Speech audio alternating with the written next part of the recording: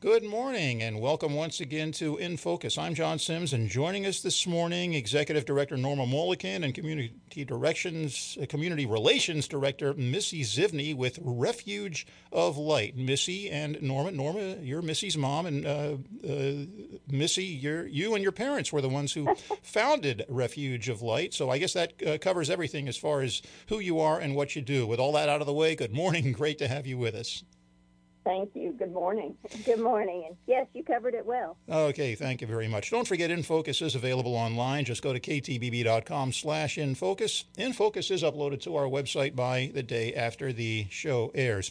Looking back over the last several years, this is maybe, I'm counting, the third or fourth time we've had you on the show. It's always great to have you back, and I know you're doing a lot of the same things that you've been doing all along, but some new wrinkles, and also we need to talk about how you've been affected by the pandemic. So we'll get to all of that in time. First of all, just for starters, what is Refuge of Light? Who are you? What do you do? And a little bit of history and background, how it all began. Okay. Well, I can cover what Refuge of Light is, and I'll turn it over to Norma to kind of give you an update or a brief synopsis of our history. Mm-hmm. We are Refuge of Light is a faith-based nonprofit, and we provide education and awareness regarding child sex trafficking to our communities, and we also provide advocacy and aftercare for young girls who've been trafficked in Texas. You'll read our mission. It says that we provide a safe home in the form of what's classified as a safe haven, redemptive rescue, and restoration of female victims of domestic minor sex trafficking through advocacy, awareness, and holistic care. And I know we'll talk about those three different areas that we Mm-hmm. cover later in the show. So I'm going to let Norma tell you a little bit about our history and how we formed. All right. Okay, seems like a long time ago. And it Mm-hmm. was 10 years ago. Really, God put it in our hearts, my husband, myself, and Missy, our daughter, to open a home for victims, young girls who had been sex trafficked. And at this time, no one was talking about sex trafficking in the United States. They were hardly talking about it anywhere. But God laid that on our hearts, and we started working towards that goal and fighting almost every step of the way with state agencies, with everybody, because the people who were aware of it thought it only happened in other countries. Mm-hmm. So eventually we were able to raise the money strictly through God's help, because we built a new home for the girls, 6 bedrooms, 6 baths, big enough for 13 beds. And the surprise there was when we got ready to open, the state said that my husband and I had to be foster parents in the home. We were going to be a therapeutic, specialized home Mm-hmm. for girls who'd been trafficked. And we had not seen ourselves in that role, but we thought, well, that's what we have to do. So for 3 years, we were the foster parents in the home. And one of the greatest experiences of our lives, the most difficult, No to doubt. say the least, but it was such a rewarding experience. But after 3 years, we realized it was not going to be sustainable as a foster home. So we transitioned our girls out. They'd been with us for 3 years, and they were aging out of the system. And we relicensed as a residential treatment center. And that way it is run with staff. We have a treatment director, case manager, child care administrator, and direct care mentors that work around the clock. And that's a more sustainable way to run the home. And that's where we are now. Very good. Norma Mullican and Missy Zivney with Refuge of Light, and Tyler, our guest this morning on In Focus. I'm John Sims. What population does Refuge of Light serve? I know we're talking about child sex trafficking. Let's narrow that down a little bit. When we're talking about this population, minors, our home is licensed for 10 to 17 years. So essentially a minor is 17 years and under, but our license is classified as 10 to 17. And these Mm-hmm. are girls that have been victimized by child sex trafficking, exploitation.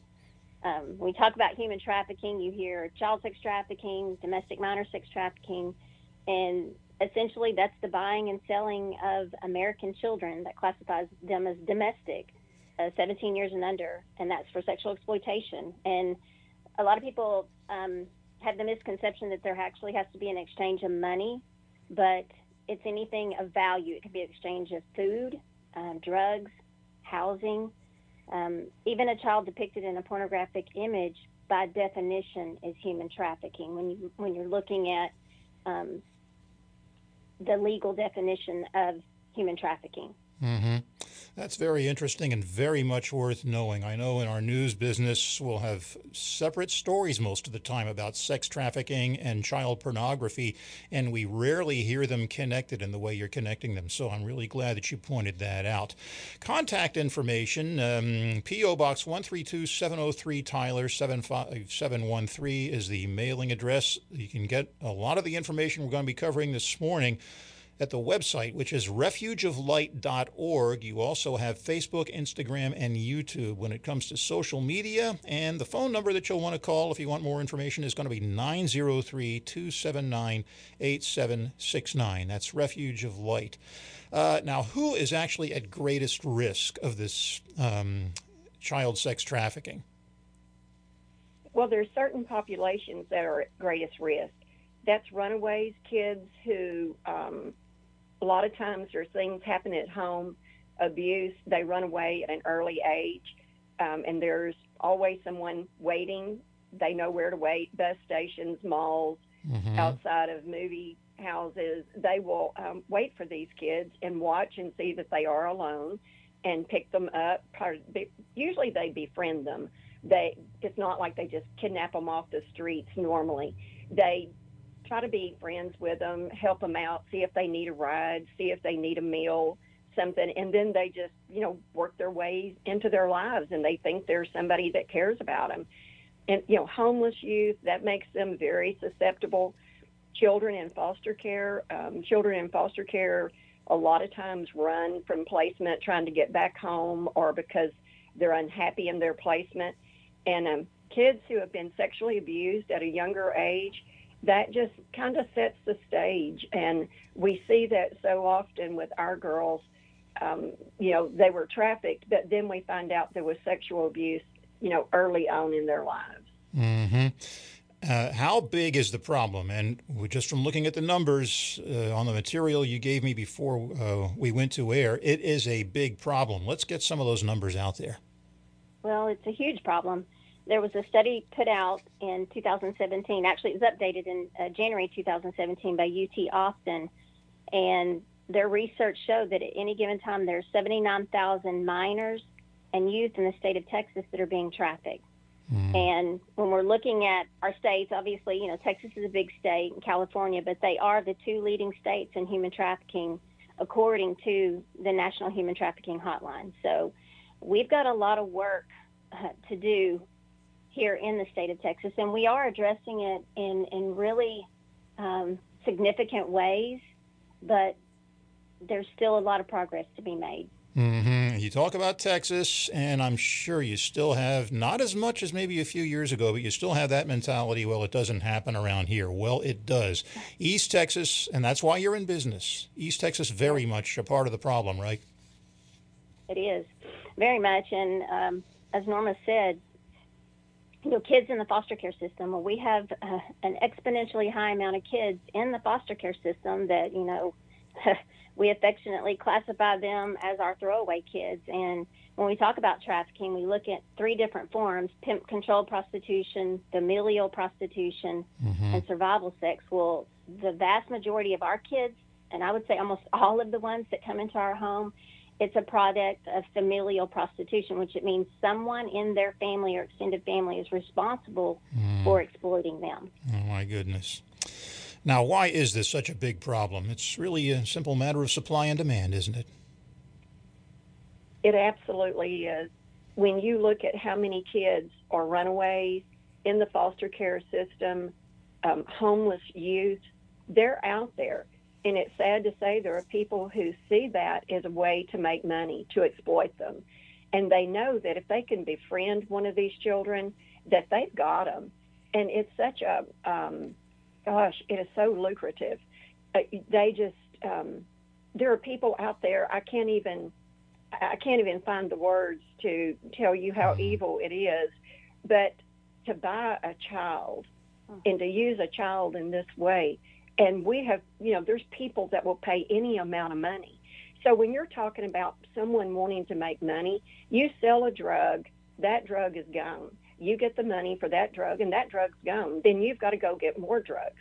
But you have a child that you have control over in this way, you can sell that child over and over and over again. So you can see why there's such a high demand and why the economics involved in this is just, it's mind-boggling. And until we can do something about the demand and hit on that side of it, start really prosecuting the people who sell these children and the people who buy these children. We can't get control of this situation until that happens. It's got to start at that end. We can educate, and we do. We spend a lot of time educating people, going into schools, speaking to churches, and telling people, but until we can control the demand, it's a problem that we just cannot get a handle on.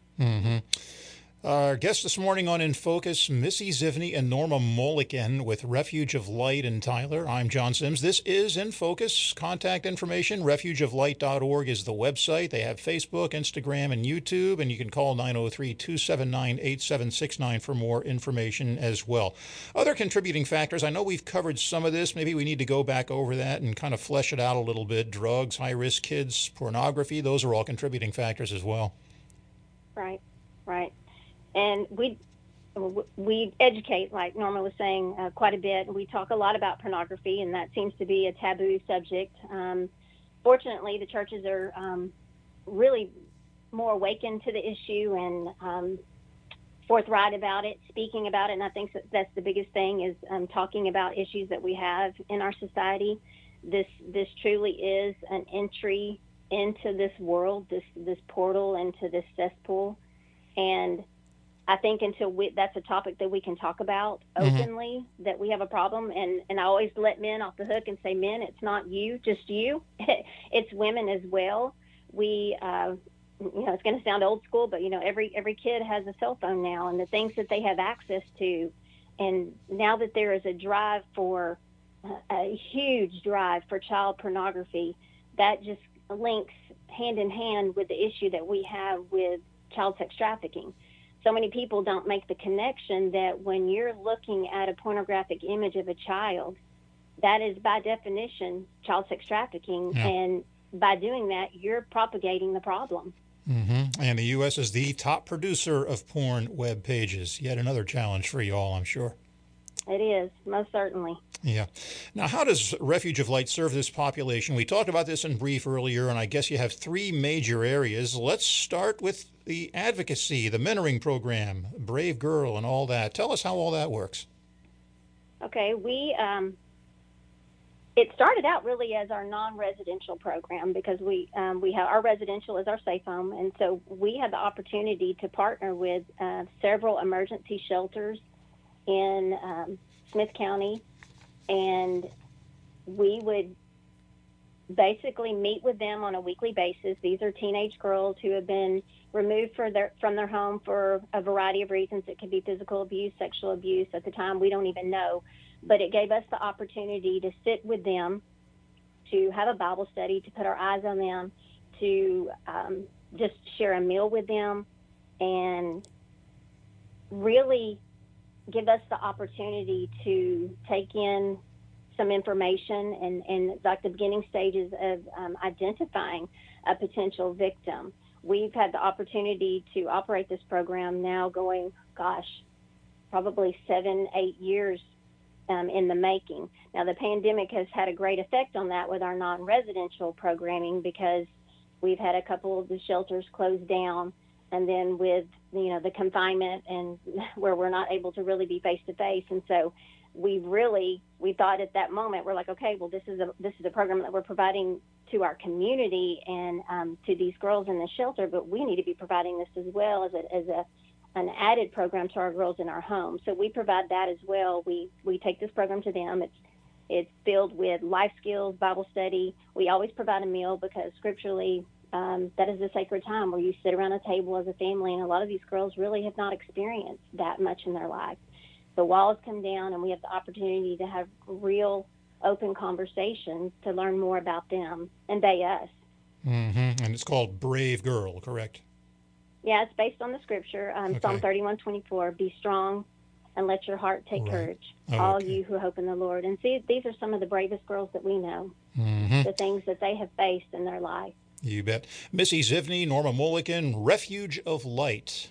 Our show this morning on In Focus. I'm John Sims, refugeoflight.org, the website, phone number 903-279-8769, and social media. You've got Facebook, Instagram, and YouTube to choose from. Moving on to the second service you provide. This is education and awareness, and I believe this is referred to as traffic signals training. Is that right? Yes. Again, this is another thing that has been quite affected by the pandemic, where this has been moved more online, or really we've had to, pull the reins in a little bit on this. But typically we would offer this training 4 to 6 times a year. We offered it to volunteers. That is mandated for any volunteer or staff that comes on board with Refuge of Light. But we also offer it to the community, churches.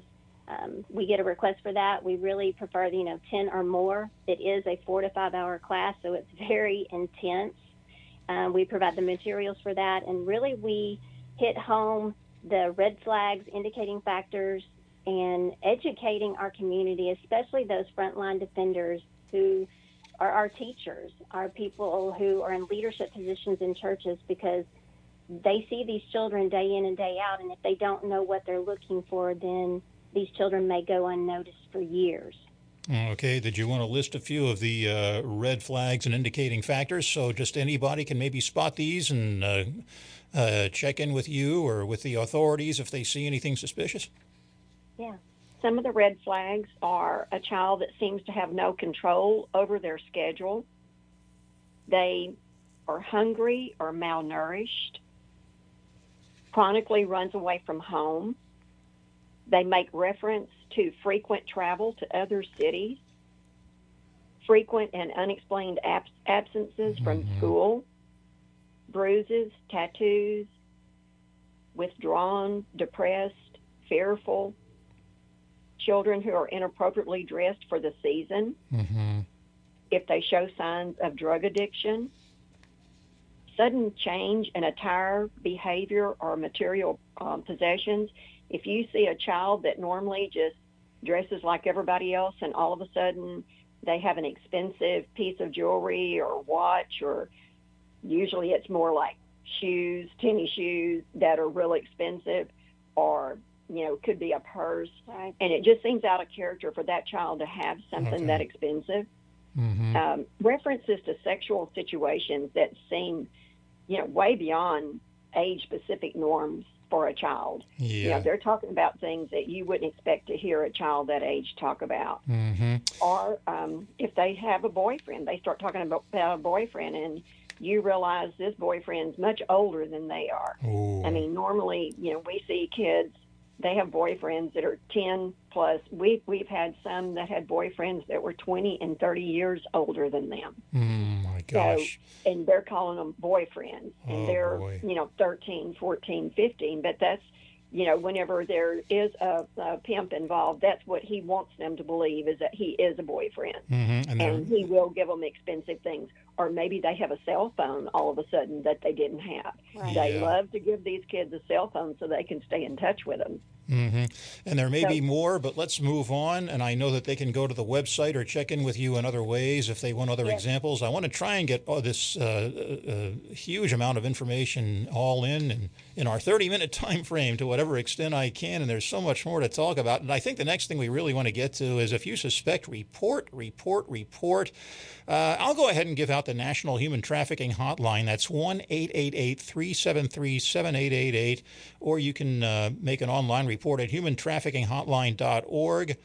And also contact local police and anti-trafficking groups. And again, more information on that at refugeoflight.org or calling 903-279-8769 as we visit this morning on In Focus with Missy Zivney and Norma Mulliken from Refuge of Light. I'm John Sims. The third service you provide, this is the Holistic Care Safe Home Aftercare programming, and that's really important because it doesn't all just stop by any means after they age out.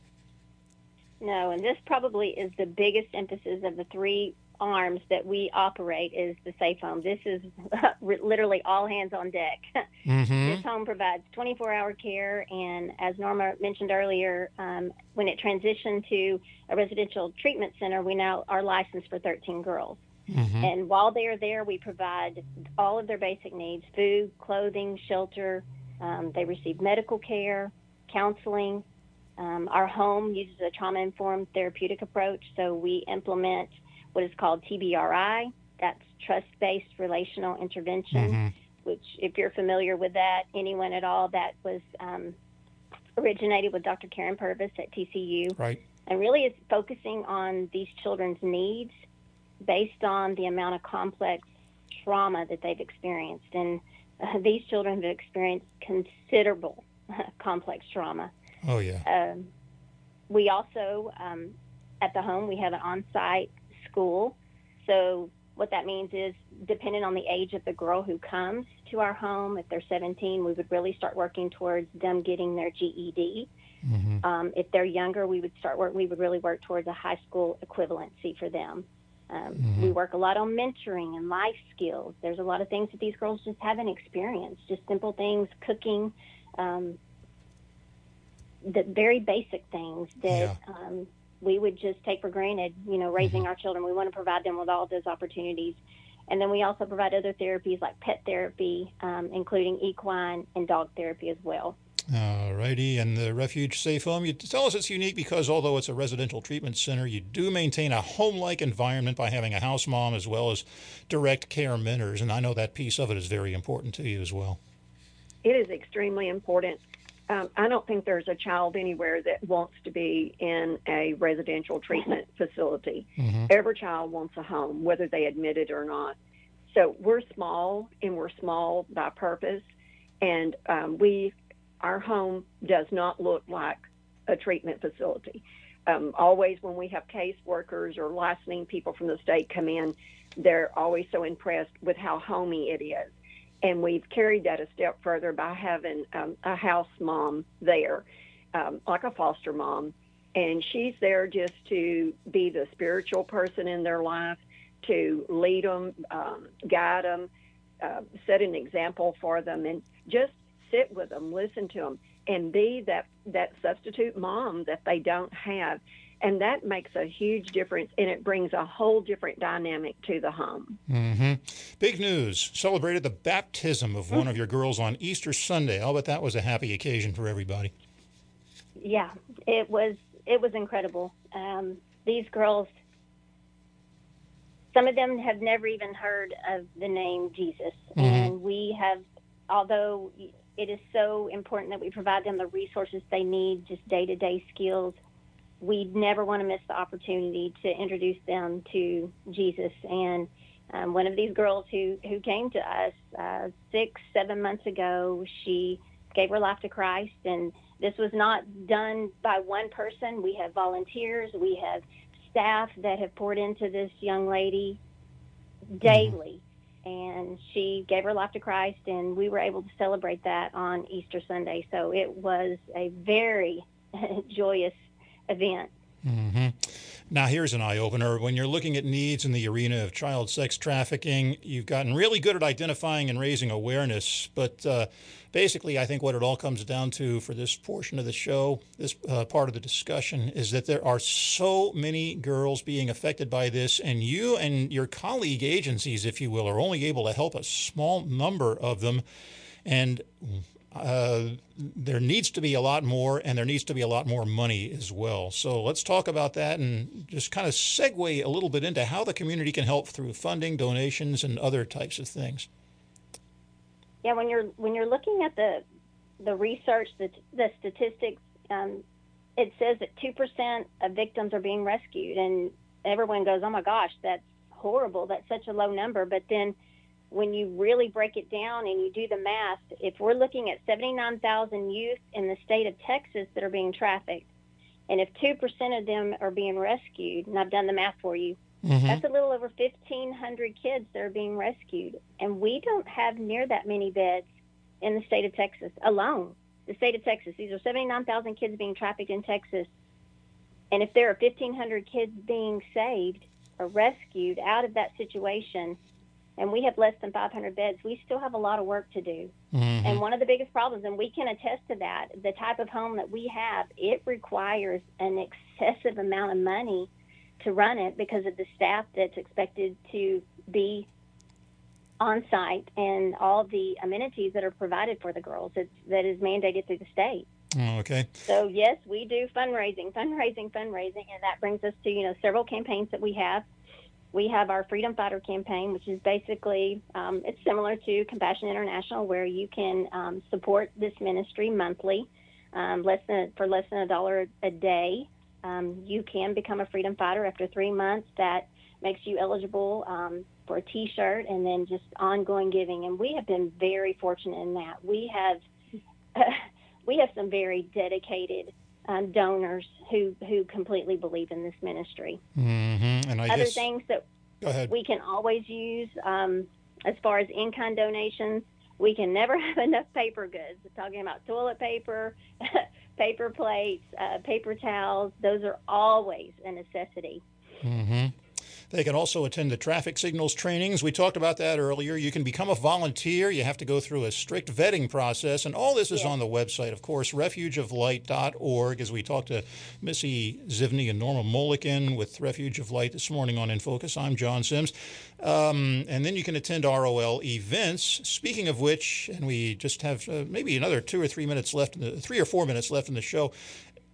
Annual East Texas Giving Day coming up Tuesday, April 27th. You're going to be hearing a lot about that on the radio and other media. It's put on by the East Texas Communities Foundation, and here's the chance for you to talk about Refuge of Light as one of the agencies that can benefit from the East Texas Giving Day. We are, and as far as I believe, it is the 6th annual East Texas Giving Day. We've participated in it, I believe, 5 of the 6 years. This is an 18-hour giving event, so it's all hosted online. Mm-hmm. We are one of the beneficiaries, so you can go to easttexasgivingday.org/Refuge of Light and find us. And they have a new thing this year where you can actually do a peer-to-peer fundraising event, and so that's really cool. So we encourage people who would like to support Refuge of Light to set up their own fundraising page for us. And then we also have the Brookshire's Fresh 15 that's coming up May the 15th. Mm-hmm. And we've been chosen as a beneficiary for that. And you can sign up for that at runsignup.com/race/TX/Tyler/Fresh15. That was really long. Yeah, but they can go to your Facebook page if you want to make it easy on yourself, right? All that information is on your Facebook page, correct? It is, yes. If you want to just go right to those links and help out with East Texas Giving Day or the Brookshire's Fresh 15 race.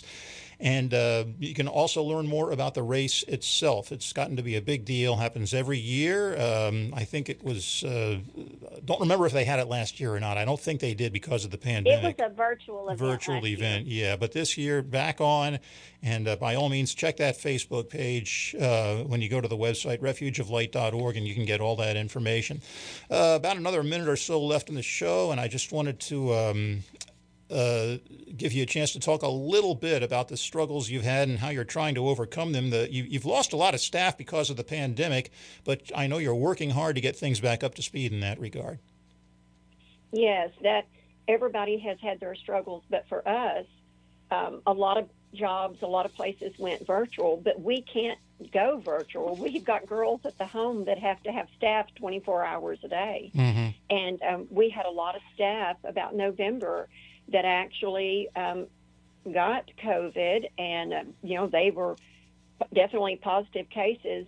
And during that time, we really struggled, but we had office staff that had been trained for such an emergency to where they could step in. Mm-hmm. And then we had some volunteers that had trained.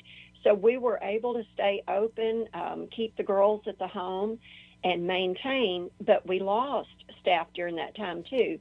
That didn't come back after they got sick. And so we're really trying to get more staff trained. Good. That's great to know. And we are just about out of time. I wish we had more time to talk, but I know this has been very informative. Missy Zivney, Norma Mulliken, thanks so much for visiting with us today. Thank you. You bet. Missy and Norma from Refuge of Light, our guests this morning on In Focus. I'm John Sims. Thanks for joining us, and see you again next week on In Focus.